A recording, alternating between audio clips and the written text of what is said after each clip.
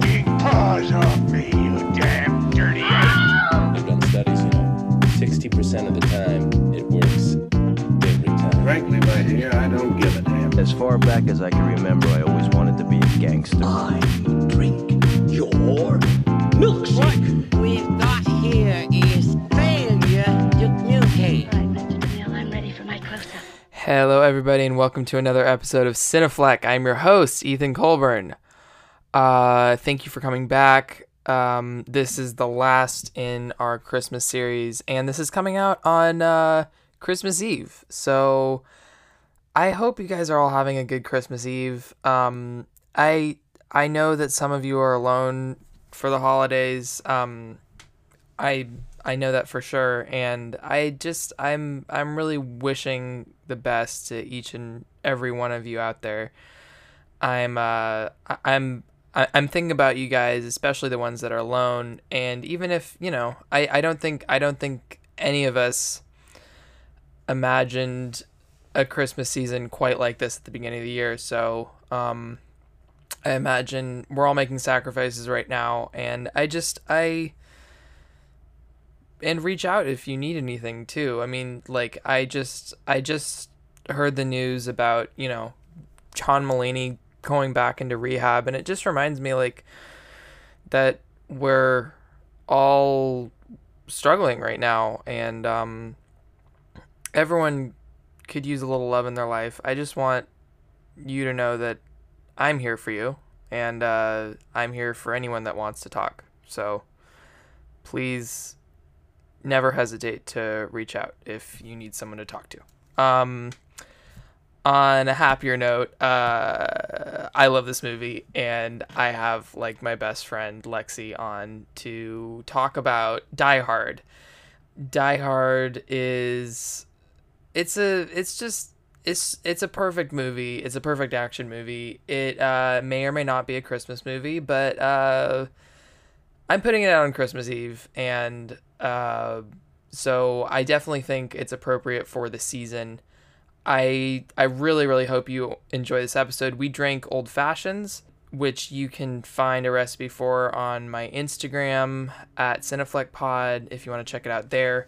Please check out the recipe. It's quite good. It's Lexi's recipe, so check that out. We are continuing next week with Playtime and Boogie Nights, which is dropping New Year's Eve. So the fun does not stop here. We've got plenty more podcasts to go, and then I've not announced my January lineup yet, but I've got some pretty big names and some fun shows planned for that month as well. So the Christmas season is coming to a close, but we've got a lot more to show you guys in the future. Without further ado, let's get into this week's episode. I hope you enjoy. So, your lady live out here? About the past 6 months. Why'd you come with her, man? What's up? 'Cause I'm a New York cop. Can't just pick up and go that easy. John, I missed you.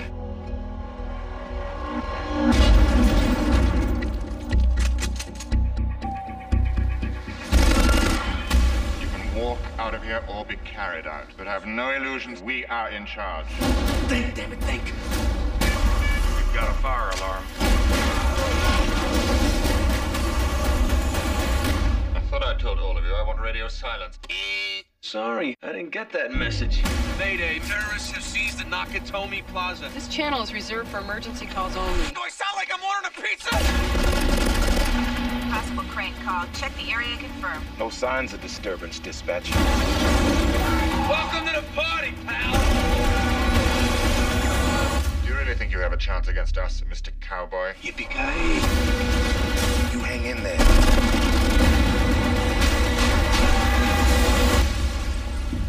Come out to the coast. We'll get together, have a few laughs. Lexi, Hi. welcome to the podcast. Welcome back to the podcast. Our first guest, our return first guest. How are you doing, first of all? I'm all right. I've been baking cookies all day, and I think that there's a special kind of exhaustion that only happens when you've been making Christmas cookies all day. And when I make Christmas cookies, I drink and I watch movies. Yeah. So And you watch Die Hard. I watch Die Hard because it's the best Christmas movie of all time. I like experienced this the other day. I baked my Christmas cookies on Saturday, and I think for me, like, I felt dead about a couple hours after, but then the next day I felt so satisfied. Like, there's something so satisfying about like baking cookies for a lot of people. You get the cookies out, you send your love in food form around the town, and everyone's happy. That sounds really dirty. Okay, well, we can not think about that. I'm sad we have to do this over Zoom. Talking to drunk Lexi, it's gonna be on the line. It's true. It's kind of where he goes. It's gonna be off the rails. No, I'm especially whiskey drunk Lexi. Whiskey drunk Lexi. Cheers to being whiskey drunk Lexi. We're drinking Old Fashions, which is technically the first repeat cocktail on the show, though. I do have to say that, like, I messed them up like big time the first episode, so I figured we needed a redo. I think it's a testament to how much I love you and care about our friendship that I drank that first. Oh, I drank man. all of the. Oh, that's brutal. Oh, that's really brutal. Yeah. So the first time around, I was like, well, the first time around we were really unorganized. Let's just put it out this way, because it was the first podcast. It was literally the first podcast, and I was just like, I guess I'll put out a podcast episode, and I was really casual about the whole thing. We didn't know what movie we were watching. And we didn't know what drink we were drinking. And so we did Little Miss Sunshine. And I was like, I can try to make Old Fashions work, but I only had lime. And I was like, lime will work. Bad. But no, lime doesn't work. Lemon does work. It does not. Lemon works, But like orange is the best. Orange is the best. What I found interesting about this, though, is you can substitute lime with lemon. You can substitute lemon with lime. You can substitute orange with lemon. You can substitute lemon with orange, but you cannot substitute orange with lime. Before we get into the podcast too much, I do want to be like sincere and just thank you for like making me start the podcast, because that was kind of you that like got me going on this whole thing, and like you and your sister both. But like, I mean, but it was really me. But I'm not gonna. But Jamie would be mad if I didn't mention her. But no, but I Like, thank you for getting me to start this thing that I've always wanted to start. And I appreciate you, and you know how much I love you, and cheers. I'm so happy to have you back on. So cheers and Merry Christmas. Cheers and Merry Christmas. Thank you for being my friend. Today we were talking about Die Hard. Yes. Die Hard is, I have a very strong stance that it's the best Christmas movie. You know what's so funny about this? Like, we've been good friends for like 8 years, and I had no idea like Die Hard was like such a thing for you. Because honestly, what I'm confused by is like this isn't a traditional Lexi movie. I don't know what constitutes a Lexi movie, but like now I'm curious. Like, maybe you like dark comedy, maybe you tend to so I mean, you tend to be open to old movies. You do watch a lot of old movies, just because I mean, we obviously both worked at the Stanford Theater, but before that too, but prior to that as well.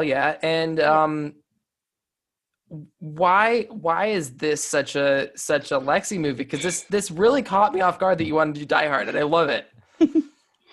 I think for a lot of reasons, I think with any Christmas movie, part of it has to be the memories that you have. We watched Die Hard a lot when I was a kid growing up, partially because I think it's one of the rare Christmas movies where you see a really strong female lead. And it's not sappy. I hate sappy movies.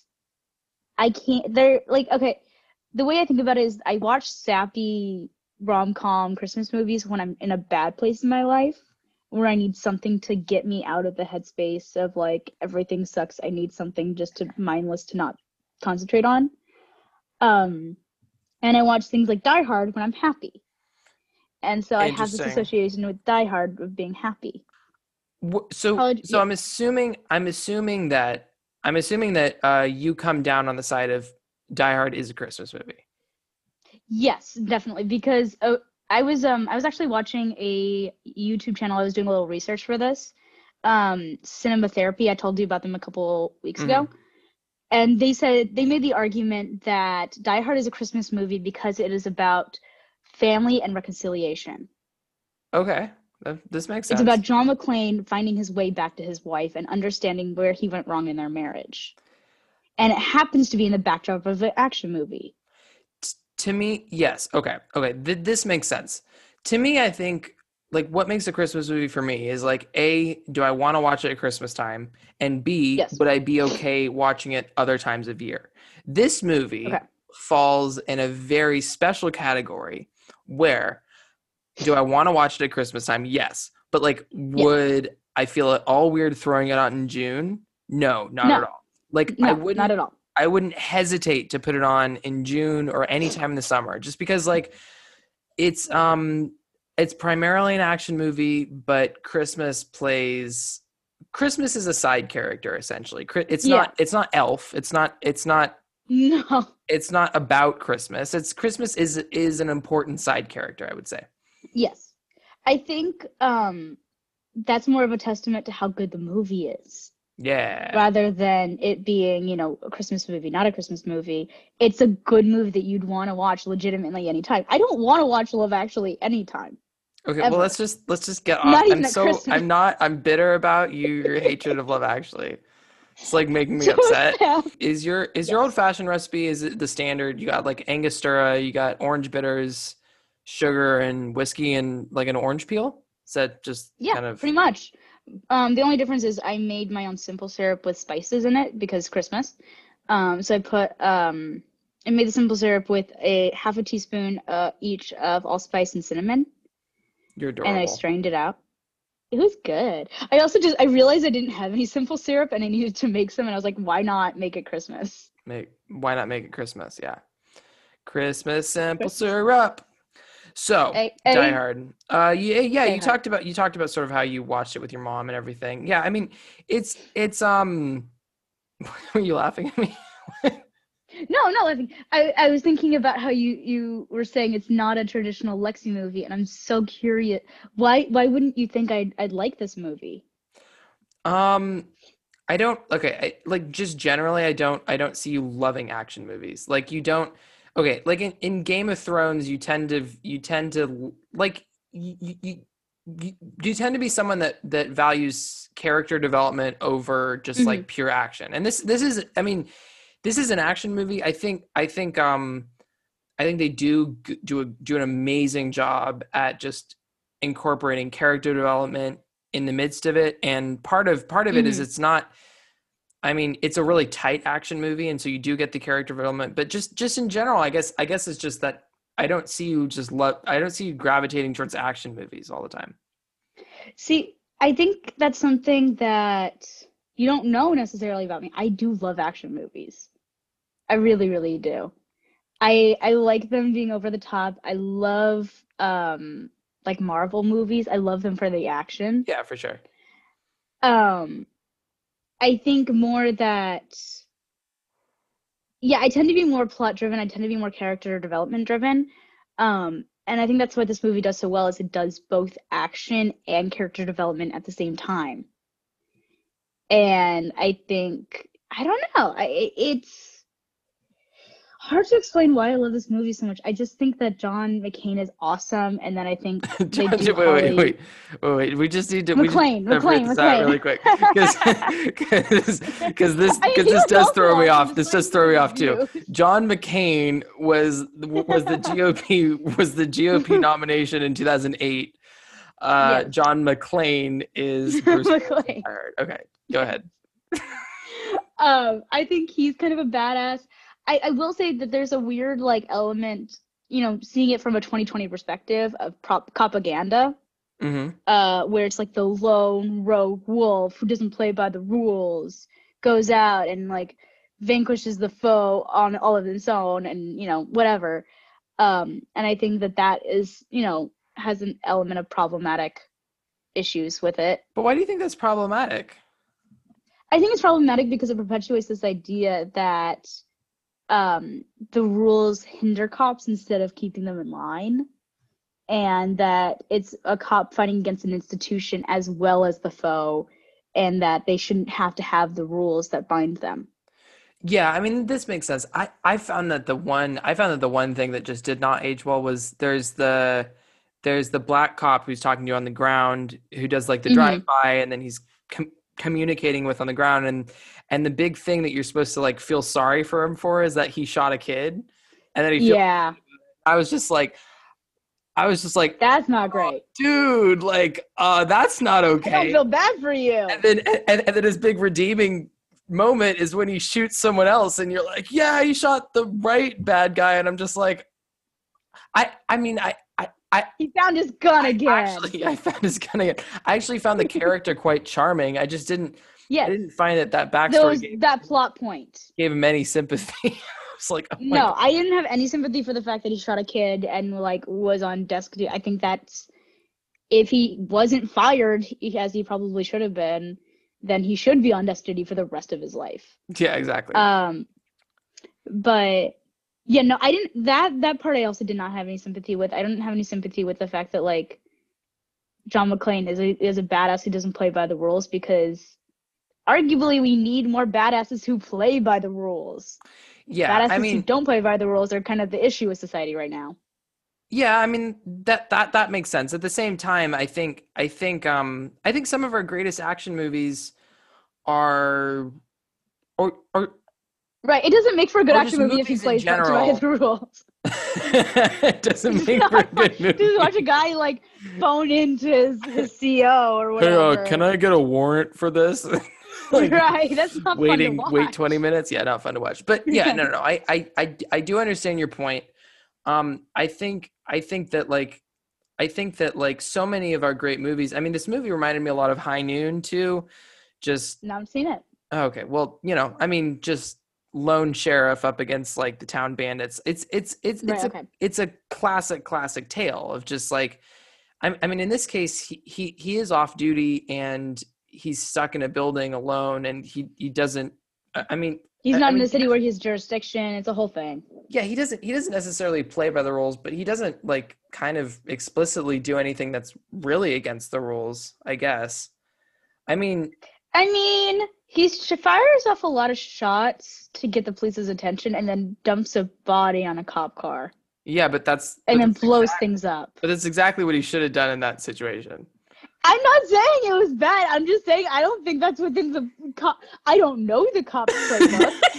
I'm just saying I don't think that they say in case of emergency, drop body on cop car. In case of emergency, if you have body, cop starts driving away, please drop body on cop car. Probably not. So probably not.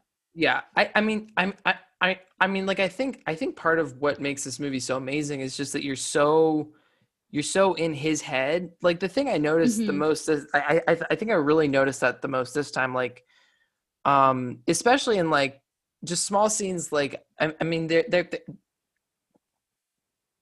there's the scene where he drops Carl's brother, like the one blonde guy with like the Justin Bieber. Yeah, ho ho ho. Yeah. Now I have a machine gun. Ho ho ho. Like I love that moment. He drops that down to like the floor that Hans is on. But in that scene, you get like maybe like a minute and a half to 2 minutes of him like getting the guy into the chair, into the elevator, then stopping it on a random floor, climbing out, restarting the elevator. I mean, if you were in an action movie now or any other time, the easiest thing to do would just be to cut from him killing the guy to the guy appearing on that floor, like and you wouldn't have the whole like intercuts of how John McClane did the whole thing. But what all those do is like they get you in his head where you're like, you're with this guy and he's not a professional. He's trying to he is kind of. No, but like he's a professional in the sense that like he's a street cop. Like he doesn't know how to he's not like the finest, he's not like the finest the FBI has. Like he's like a street cop that's like trying to figure out like through his training how to take down 13 like terrorists in a building. 12, but yes. You suck. Okay. But yeah, I mean, it's funny because if you watch any of like the later Die Hards, like Bruce Willis becomes the traditional action hero, but in this movie, he really is like, he's kind of an average street cop. He's human. Yeah, he's totally. a street cop. He's human. I mean, there's so many moments where he's vulnerable, where he's questioning himself, where he's not sure he's going to make it. And I also think that those moments you were talking about where you can see him going through the process of what he's doing, where he's putting the guy in the chair, he's figuring out how to do this, that shows you a lot of his intelligence, how he's figuring this out. Which I think in a lot of action movies, you see the characters as being these almost godlike people who are just, automatically know how they're doing everything and are just so smart, so capable. And you can see him like, I don't know, I'm trying to figure, I'm just going to shoot my gun at shit and hope it works. Yeah, no, totally. But like, you're totally right that he's a human, but he's incredibly smart. Like he has great intuition and he knows what he was talking about. Like going off of your point, the two biggest action stars of the 80s were Schwarzenegger and Stallone. And both of those guys, if you think about what they look, I mean, they look superhuman. They look like superheroes. And those were like the kinds of people that were starring in these kinds of movies where it's like Schwarzenegger shows up, he's like, I am the husband and whatever. And like, I'll be back. I'm sorry, but I'm sorry for my Schwarzenegger. I tried to do one too and it didn't work. No, I think yours was better. No, but like Schwarzenegger shows up as like the ex-husband and you're like, there's no way this guy isn't gonna like kick some ass. But Bruce Willis shows up. This is like his first movie off of Moonlighting, which is a sitcom. It's not really actually. Yeah, so he did Moonlight. He did a few years of a popular sitcom called Moonlighting with Sybil Shepherd. Right. And they had the Moonlighting curse where they got together and it kind of killed the whole show, right? Oh, I don't know about this. Yeah, the Moonlighting curse is this idea that if you get these two characters who've been pining for each other and have their sexual tension has kind of been driving the show, if they get together, the show loses its drive. This makes sense. And so they got together, I think, at the end of the first season. I haven't seen the show, but this is the analysis I've heard. They get together and viewership drops like immediately afterwards because they know no one wants to see them actually being together. Tension is resolved. This is interesting. The tension's gone now. This is interesting. Yes, that's very interesting. Yeah. So so he did Moonlighting for a while, and then he got a $5 million deal for this movie, which everyone at the time was like, "That's insane. He's a TV star. Why are you paying him $5 million?" And then Die Hard makes a bunch of money. They're like, "That's the best deal you've ever signed. Good for you, Bruce Willis." Right. So I mean, Bruce Willis is just amazing. I think we also need to talk about his wife, though. I mean, the woman who plays his wife. I don't know her real name.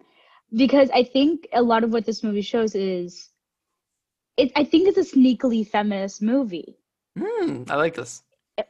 In ways that were not very talked about in the 1980s. Because he says when he's not sure if he's going to make it out, when his feet are bleeding, he's just cut them on glass, he's talking to the cop, and he's telling the cop, tell my wife I'm sorry.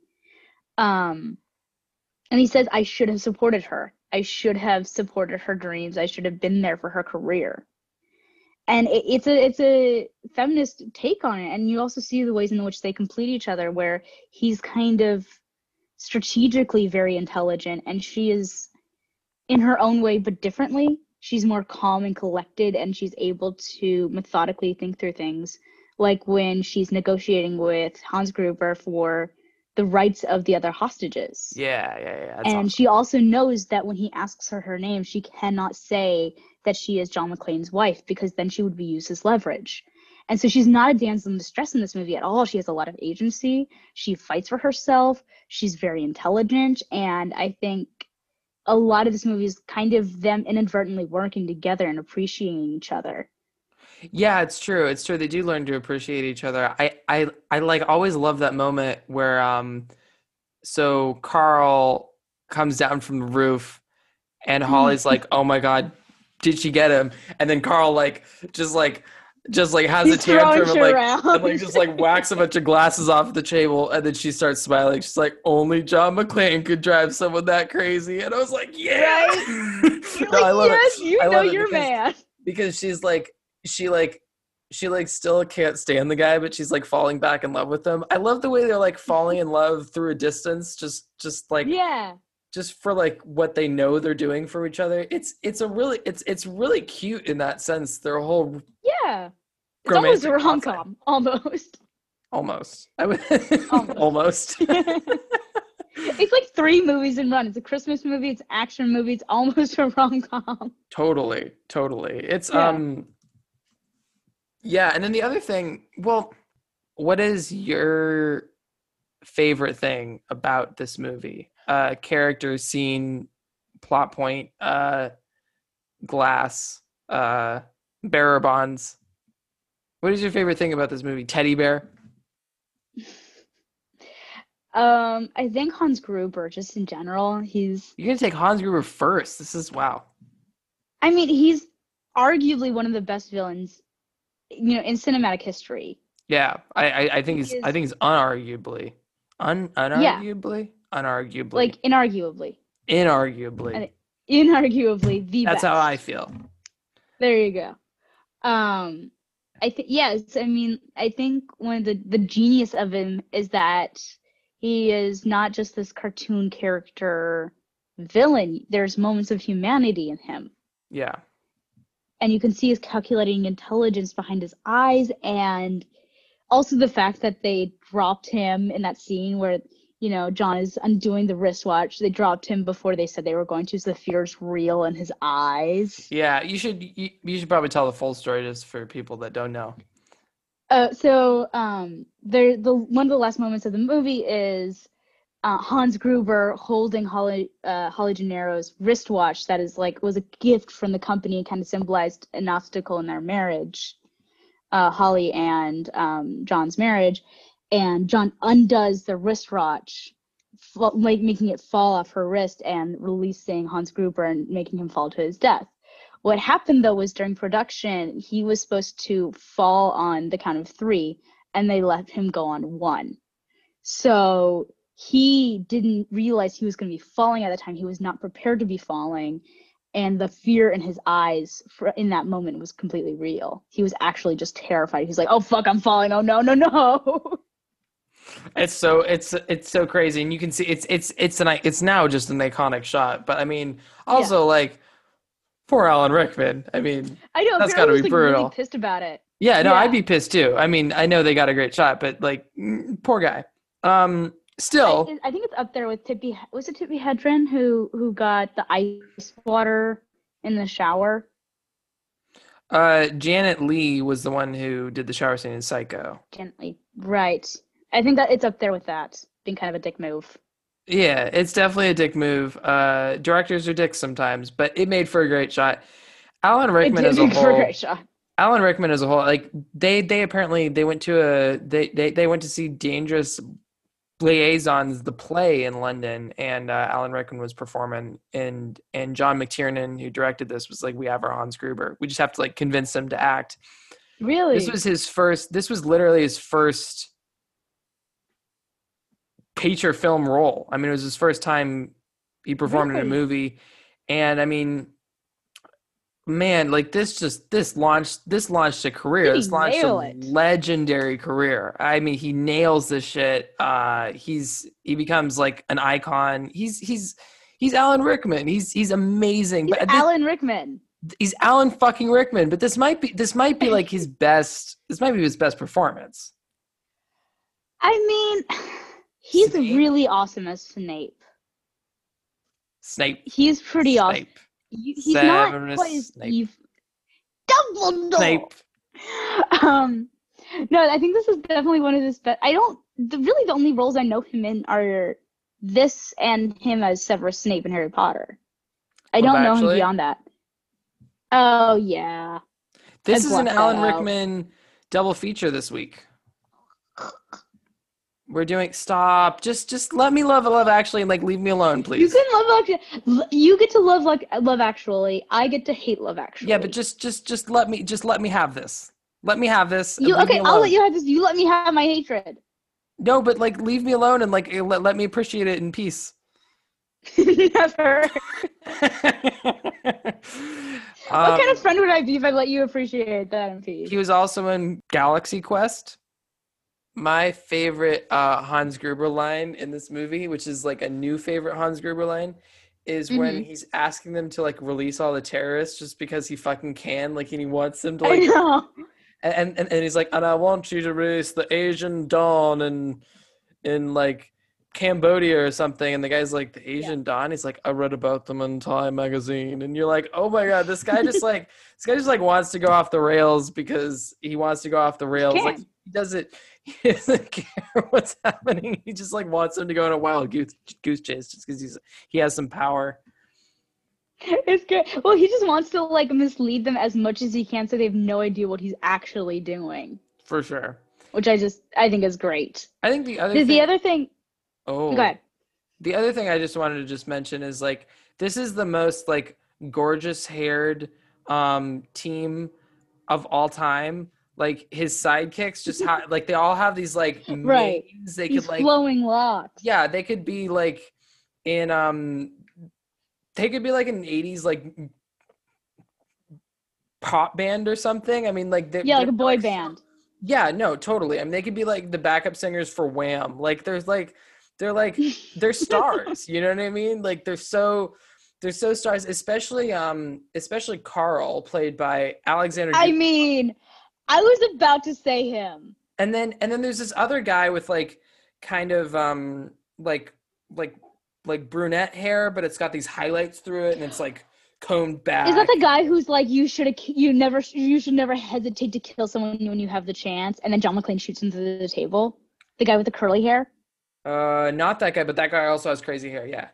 But different guy. Too. Again, my point is they all have amazing hair and they're all villains. Like, did they spend longer planning this heist or did they spend longer working on their beautiful hair or putting hairspray in their hair? I don't know. But I think it's the wealth that comes with the heist they do. They have a lot of money for their hair products. Also, they're European.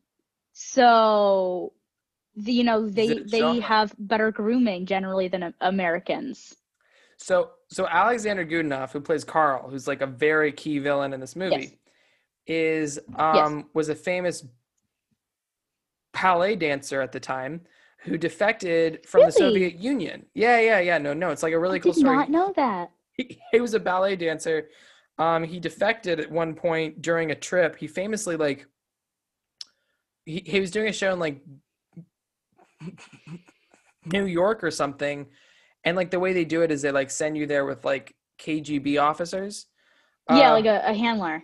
Yeah, but what he did was like he literally just like left his hotel room and like snuck out somehow, but like once he was out on the street he just like kept walking and then like managed to like escape his handlers, and then he's out free in New York. But That's awesome. He was a ballet dancer turned action movie villain, but like he's a really cool guy. I'm just gonna go into my next pick just to keep this thing rolling. I'm just gonna take John McClane. It's like I'm gonna take John McClane because John McClane's great. Yeah. And John McClane's a legend. I mean, I talked about this a bit earlier, but like just it's hard to. I mean, like this movie really set the template for action movies in the 90s, but like it's sometimes hard when you're looking at something that's been parodied so many times to appreciate the fact that like what it was doing was so radical for like the time it was in. Yeah. I mean, this movie was so radical for the 80s, and just like going into the 90s, I mean, all of a sudden you have people like Nicolas Cage as like an action movie star, which like something like that would not have been possible in the 80s had Bruce Willis not laid the groundwork for someone that's not like a superhuman strength to become like an action star. And you have like John Cusack in action movies. You've got a lot of like action movies starring, you know, like, and it's not like they're not athletic. It's not like they can't do the stunts, but John McClane is human. John McClane is like, he's like a guy, you get to see him at his low points. He makes mistakes. He makes mistakes. Flawed. He's figuring this out, but ultimately, like, he's smart enough that like A, you're rooting for him, and B, like you know in the end he's going to succeed, but it's just going to be like a hell of a journey to get there. And Bruce Willis plays that perfectly. Yeah. No, he does an amazing job with that. I think, you know, he does this amazing balance of both the emotional vulnerability and the action that just keeps everyone sucked into what's happening. That you cannot stop watching. It's amazing. It's so much fun to be. And then you don't realize it's 2 hours long. Yeah. It's just so much fun by. to watch. You don't realize how long it is. It flies by, totally. So I think my third pick is gonna be Harry Ellis or Henry Ellis. Is it Henry or Harry? Harry Ellis, the guy who's like hitting on Bruce on Holly. And the dicky new boyfriend. He's not her boyfriend. He's just trying to hit on her, and he's doing all this coke. He's freaking out. Whoa, I thought he was her boyfriend, because I thought he was like, "Oh, are you gonna tell her about us and whatever?" I thought he was like her boyfriend. No, he's not her boyfriend. He's just trying to like get with her. The guy with the beard? She's been faithful for her husband. Aren't they dating? The guy who's doing coke. He asks her out to dinner, but he doesn't. You mean the guy that's doing coke, or the guy that like has a Coca-Cola? Doing coke. But do you remember the guy that has a Coca-Cola? That guy with the beard? No. The guy with the beard that like is like, I can get this guy for you, and like talks to John McClane on that's the same guy. Yeah. That's what I'm saying. The guy who's doing coke and the guy who has Coca-Cola are the same person. Complete side note. Yes. This is the wildest office party I've ever seen. Okay, right? Like you've got cocaine. People are like. Not only that, you've got like people that are like people are making out. They're like finding offices to hook up, like it's a frat party. They're like looking for like an open room where they're like, oh, I guess there are people in here, and then they like go in the next room and they're just like banging in like like someone else's office. Like, what kind of office is this? I don't understand. The kind of office I want to be part of. I guess so. This Except is, like, for the public wild. sex and the drugs, but everything else. The terrorist attack is really the one I want to be part of. Yeah, it's a wild office party. I just like how slimy Harry Ellis is. I think he's so just like good at being slimy, that guy. And he's got his like weird beard, and he's like, let's like negotiate, like you and I. Right. Man, I do my business with a pen. You do your business with a gun. We're both businessmen. And Hans Gruber's just like playing it cool. It's like, what the fuck are you talking about? He's just like staring at it. It's so funny. This guy like so great. Negotiate with some like some raw. It's so funny. And then like I don't know, the whole time when he's freaking out when they've started when the terrorists first come in, he's like, it's gonna be okay. It's gonna be okay. It's gonna be okay. Like he's trying to reassure everyone else, but he's just freaking out because he's so high. I'm just like, this is the best. This is exactly how I would probably react to this. The Nakatomi Plaza in this is actually it's the Fox headquarters that they just built like just prior to this movie. It's really? Literally like the Fox headquarters, and yeah, you can still see it in like Century City. It's a real building that at the time wasn't totally finished with construction, and so they let them shoot this movie before they all moved their offices in there. But it's the Fox headquarters, and a lot of the explosions that they did and stuff were like 2-scale explosions that were obviously, you know, like safe and everything, but like 2-scale explosions on the building that they actually set off. What does that mean, 2-scale? Like, it means that they didn't do it with like miniatures and stuff. Okay. Oh, 2-scale. Okay, yeah. They like set it off on the building. Yeah. No, I think that was one of my favorite scenes when John McClane is he throws the C4 down the elevator shaft and he's like, fuck, and he jumps out of the way when the fire comes back up. It's so great. It's so great. It's crazy. And he says Geronimo motherfucker, which I think is great. Like, he's got this whole like Geronimo motherfucker, Yippee-ki-yay motherfucker kind of series going on. The other line that like kills me is when he radios like the police dispatch, and the lady's like, if this is like a case of emergency, you have to dial 911. He's like, no fucking shit, lady. Does it sound like I'm ordering a pizza? Like, so many great one-liners in there. I love you, dude. I love you so much, man. It's so great. It's so great. There's so many great one-liners in this movie. I mean, it's like almost a movie of just one-liners, and that would be enough. That would be enough if it didn't have. I would be happy. Honestly, like the dialogue as a whole is just really tight and well written. Just aside from the plot, like the dialogue is amazing. It's so comedic, and it's not something you usually get in an action movie, Christmas movie, whatever this movie is. It's Welcome usually to the not party, pal. funny. Right? Ho, ho, ho, now I've got a machine gun. Like, there's just so much comedy through this. This time, John Wayne is not going to ride off into the sunset with Grace Kelly. And then he goes, that's Gary Cooper, asshole. Speaking of High Noon, by the way, I was just talking about this movie. Oh, is that High Noon? That's High Noon. He won't be joining us for the rest of his life. Oh, yeah. Johnson & Johnson, no relation. Oh, Hans, Bubby, I'm your white knight. That's I mean that's your guy. That's your what's his name? I forget his name. Yeah, Henry Ellis. I love that he calls Hans Gruber Bubby. Like, that's just amazing. It's so ridiculous. Oh, who's the idiot that put you in charge? You are. Come out to the coast. We'll get together, have a few laughs. Yeah, no, there's a lot of great one-liners. It's just a tight script. It's a tight script. It's a great script. We still, I can't believe we're like an hour in. We haven't talked about Argyle. Argyle!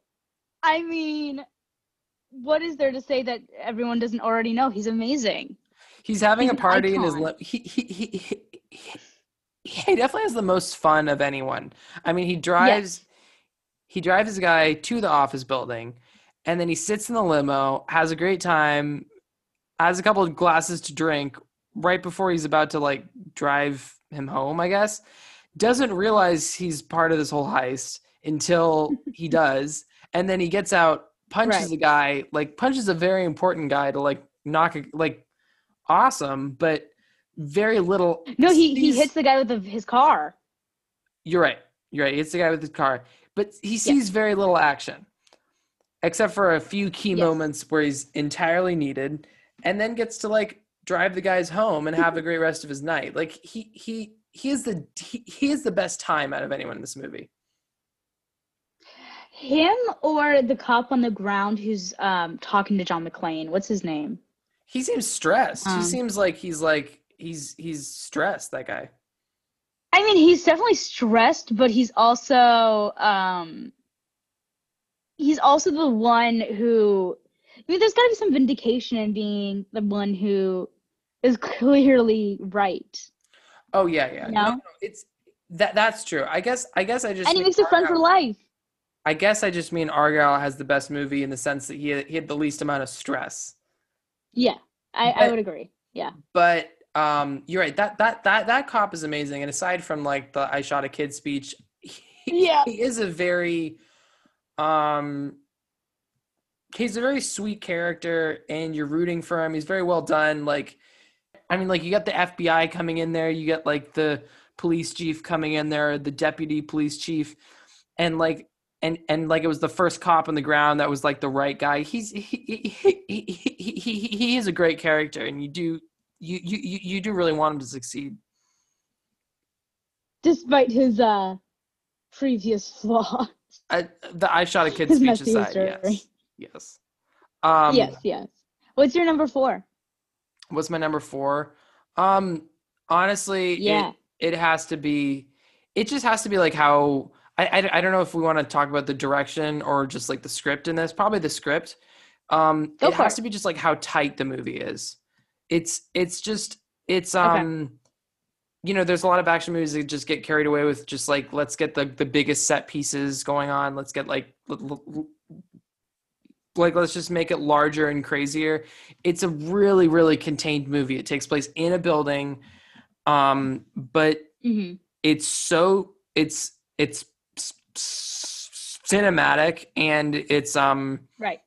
And it's it's like it's important and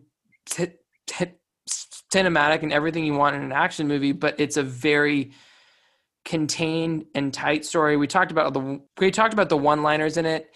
It's just and then the fact that he's not wearing shoes, but like I think like every step along the way, you're really gripped by either the action that's going on, the tension that's build up, but then also like you care about the characters that you're seeing, and so you genuinely care that they're going to make it out of it.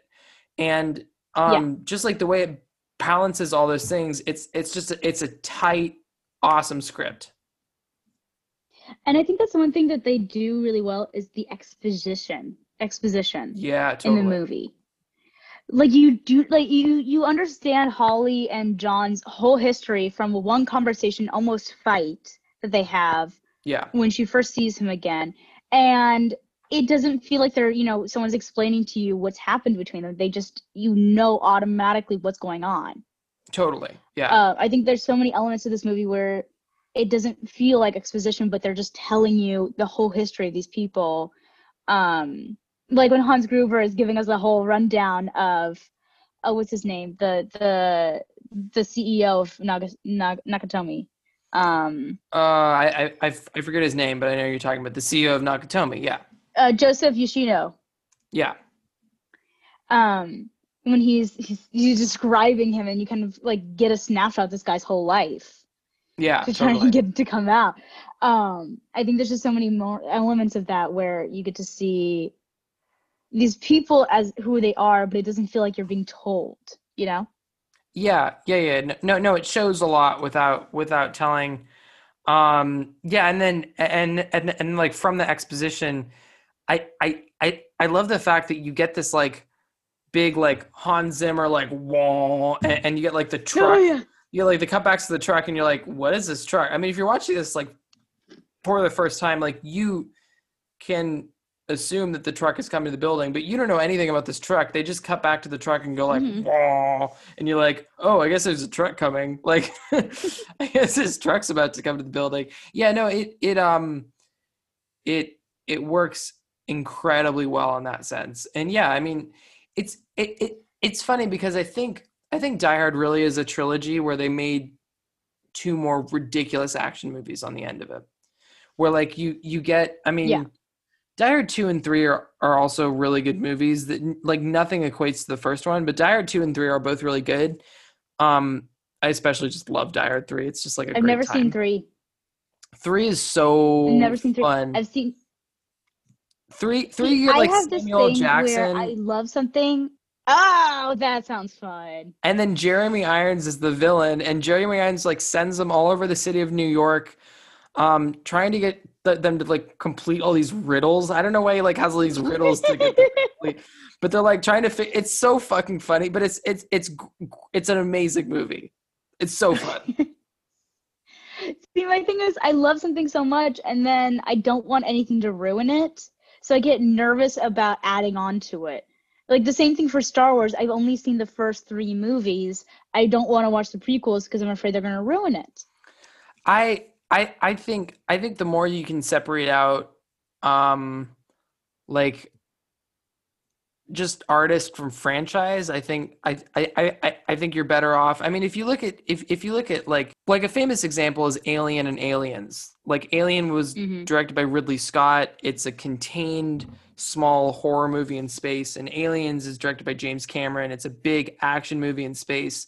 They both star Sigourney Weaver, and the villain is an alien that is the same alien. But other than that, like they bear very little in common. I think as much as you can separate out artist from franchise, I think you're better off, because I think it's worth watching the original knowing that they didn't mean to make a sequel, and seeing that as a contained piece of art, and then seeing the sequel as another artist or the same artist trying to add on to what they created the first time, if that makes sense. So my question is, was it different directors for each 3 movie, or is it the same director, or like any combination therein? I'm not totally sure, but my point still stands that it wasn't something where they meant to make when they made this movie, they didn't mean to make 5 movies. It is interesting because I think what you're talking about a lot is loyalty to a product versus loyalty to an idea. Totally. Loyalty to the idea, like, loyalty to the product is loyalty to the specific thing that you saw, love of that one thing, versus loyalty of an idea is, love of anything that could encompass it. Totally. And I think if you let your loyalties get too diversified, it becomes hard to be able to parse out what would, be deserving of your love in that way, if that makes any sense. Yeah, no, totally. Yeah. Yeah, like it totally makes sense. I mean, I will rewatch something and return to it because I think it's something that's good, and not because it's like it's a company that's trying to sell me an expanded world that they want me to buy. You know what I mean? Like Disney purchased Star Wars because they wanted to sell you more Star Wars stuff. They didn't purchase it because they loved the movies. Anyways, this is a tangent, but my point with like Die Hard is the sequels aren't movies where they meant to. I mean, they didn't mean to make a sequel when they made the original, so the sequels should be seen as different.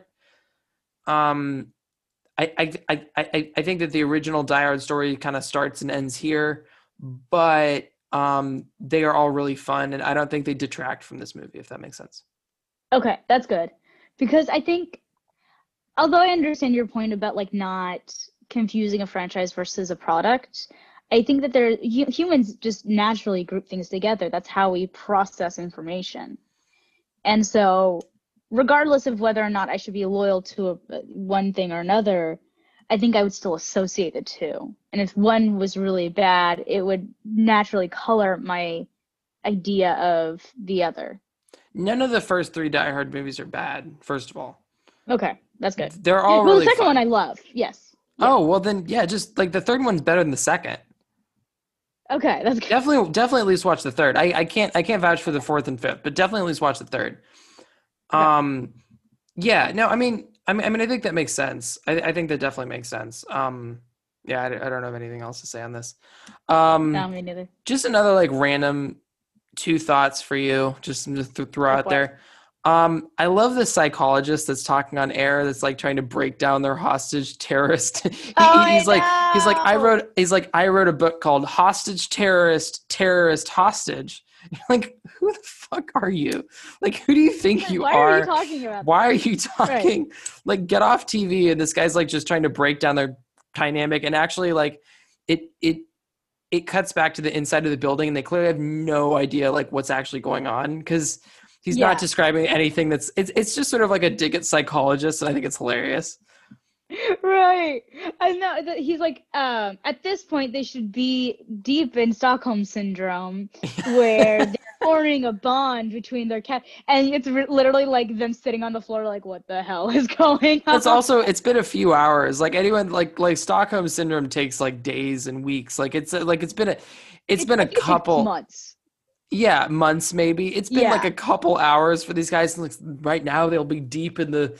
It's so fun. I just love that whole thing. It's like such funny like comedic relief in just like a really dark way in the middle of this like action movie. It's just hilarious. Also, I mean, the whole reporter subplot is just hilarious. yeah, the guy that like interviews her kids on air and like he's Yeah. the one that like Yeah. gave away that she's Holly McClane. So messed up. Right. And then the moment she punches him, you're like, yes, this is exactly what I want to see. I do have to say it does bother me that like just the shot that they chose where she punches him, she just clearly misses his face by like 3 inches. I did not notice that. Okay, it just bothers me because she like but just I will take your word for misses it. his face. Did you catch the gas prices in this movie? No. Oh, they're like 77 cents, and I'm just like, oh, Oh, just the like, days. oh, that sounds so nice. Sounds so Oh, nice on my amazing. wallet. Oh. Yeah, no, the gas Oh. is 77 cents. I mean, in it's this not like movie. I'm just driving like- anywhere right now. I know it's not like I've purchased gas in the last like 3 weeks, but yeah. Right. Gas prices are nice. And then also at the end, it's like literally raining. It's raining like 600 million in bearer bonds. Mm-hmm. And I'm like, John, like grab 4 of those. Like, what are you doing? Like, No, he's too honorable. it's raining $100,000. It's raining raindrops of $100,000 bills basically, and like Right. just take 3, just set some aside. Like you don't have to do For your anything with them, but kids! just I mean, literally, like, what are they going to do? They're bearer bonds. They're only valuable if you like have them in your possession. Just grab a couple. Like, what are you doing? Right. Right. Who would notice? It's chaos. Who would notice? It's like, yeah, exactly. They might have blown away in the wind. Like, who cares? Just grab some. Drives me crazy. I honestly don't think I would grab some though. Really? Like me, no, I don't think I'd do it. Why? I would feel too guilty. But okay, first of all, it's a really expensive corporation. Those things have to be insured. Yeah. And they would have blown away in the wind. Just it doesn't matter. It doesn't matter. Like some other stranger's going to impact of take it them is- if not. So that's literally like the fucking justification for anything. That's Yeah, the but- justification for anything you want to do. It's raining bearer bonds. Like, so if you just take 4, you can like retire for years, like in your future. You can like have Yeah. a house. Like just take 4 pieces of paper and like you have a house. I think your mom would tell you to take the bearer bonds. My mom definitely would. Just do 100% it. she would tell me to take them. Why would you I do don't it? think I could. Have you seen Boogie Nights? Doesn't matter how. Huh? Have you seen Boogie Nights? Yeah, I've seen Boogie Nights. Yeah. Okay. Like, you know the scene where like the robber robs a donut store, but then like Don Cheadle ends up with the money and is like finally able to like afford the dream of his stereo shop. Sometimes like if the money's there and no one's gonna notice, like you have to just like take it and like achieve your dreams, you know? I would turn it in. Literally, God, you just when I find money, this is actually what I do. When I find money on the street, I either turn it into the cops or I give it to someone else. You're so sweet. Every It's single part time. of the reason I love you, but like if you find money, it's your money. No, I can't do it. Okay. If you find a wallet, I can't if do you find it. a wallet with ID in it, I would turn it in. I turn it in. I don't take money from a wallet that has ID in it because I can find the person that dropped that. If there's loose cash on the ground, it's my cash. If there's a loose 5 If on the there's ground, loose cash on the ground, I turn around and goes, did anybody drop $20? okay, if someone in front of me drops $20, I will return that $20. So I remember this one day when I was at Pally and I just found $20 on the ground and I looked up and I saw someone like not near it necessarily, but in my general vicinity. And I was like, hey, any chance this is your $20? And they said yes, and they took it. Was it the $20? I don't know if it really was. Huh? Was it the $20? I don't know. I don't know if it was their $20. It doesn't matter to me. But then someone else is just taking advantage of you, Possibly. That is not as important to me as my own moral clarity. I don't really give a shit what someone else is going to do. I give a shit what I'm doing. Step up, take the fucking money, and live your life. No regrets. We can stop talking about this. It's an amazing movie. I hold it very closely to my heart. I hold you very closely to my heart. I love you very much. You're adorable. I'm especially I'm thankful for you all year round, but I'm especially thankful for you this time of year where it's just it's a time when I sort of look back on this shitty 2020 and I'm just especially thankful for you right now. That wasn't really about Die Hard, but I love you. That's all. No, I love you too. I am so glad that I think I've really been lucky to have you as a friend. I think that you and Paige have inarguably made my life better. Oh. And most of our friendship is me trying to figure out a way to repay how much love and support I've gotten from you. And I want you to know that I really appreciate it. It's always a great time with you, and I appreciate everything that you are and everything that you do, even when I disagree with you and you drive me crazy. Which is often. Do you want to wrap up with a quote? Have you given this any thought? Do you want to wrap up with a quote from this movie or any other movie?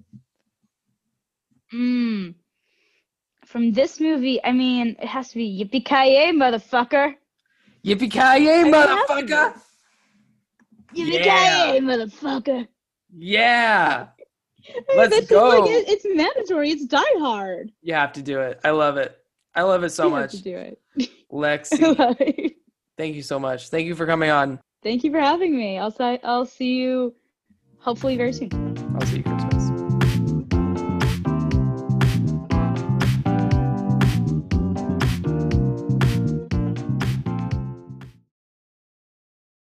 Thank you for listening to another episode of Cineflex, and I will see you next week.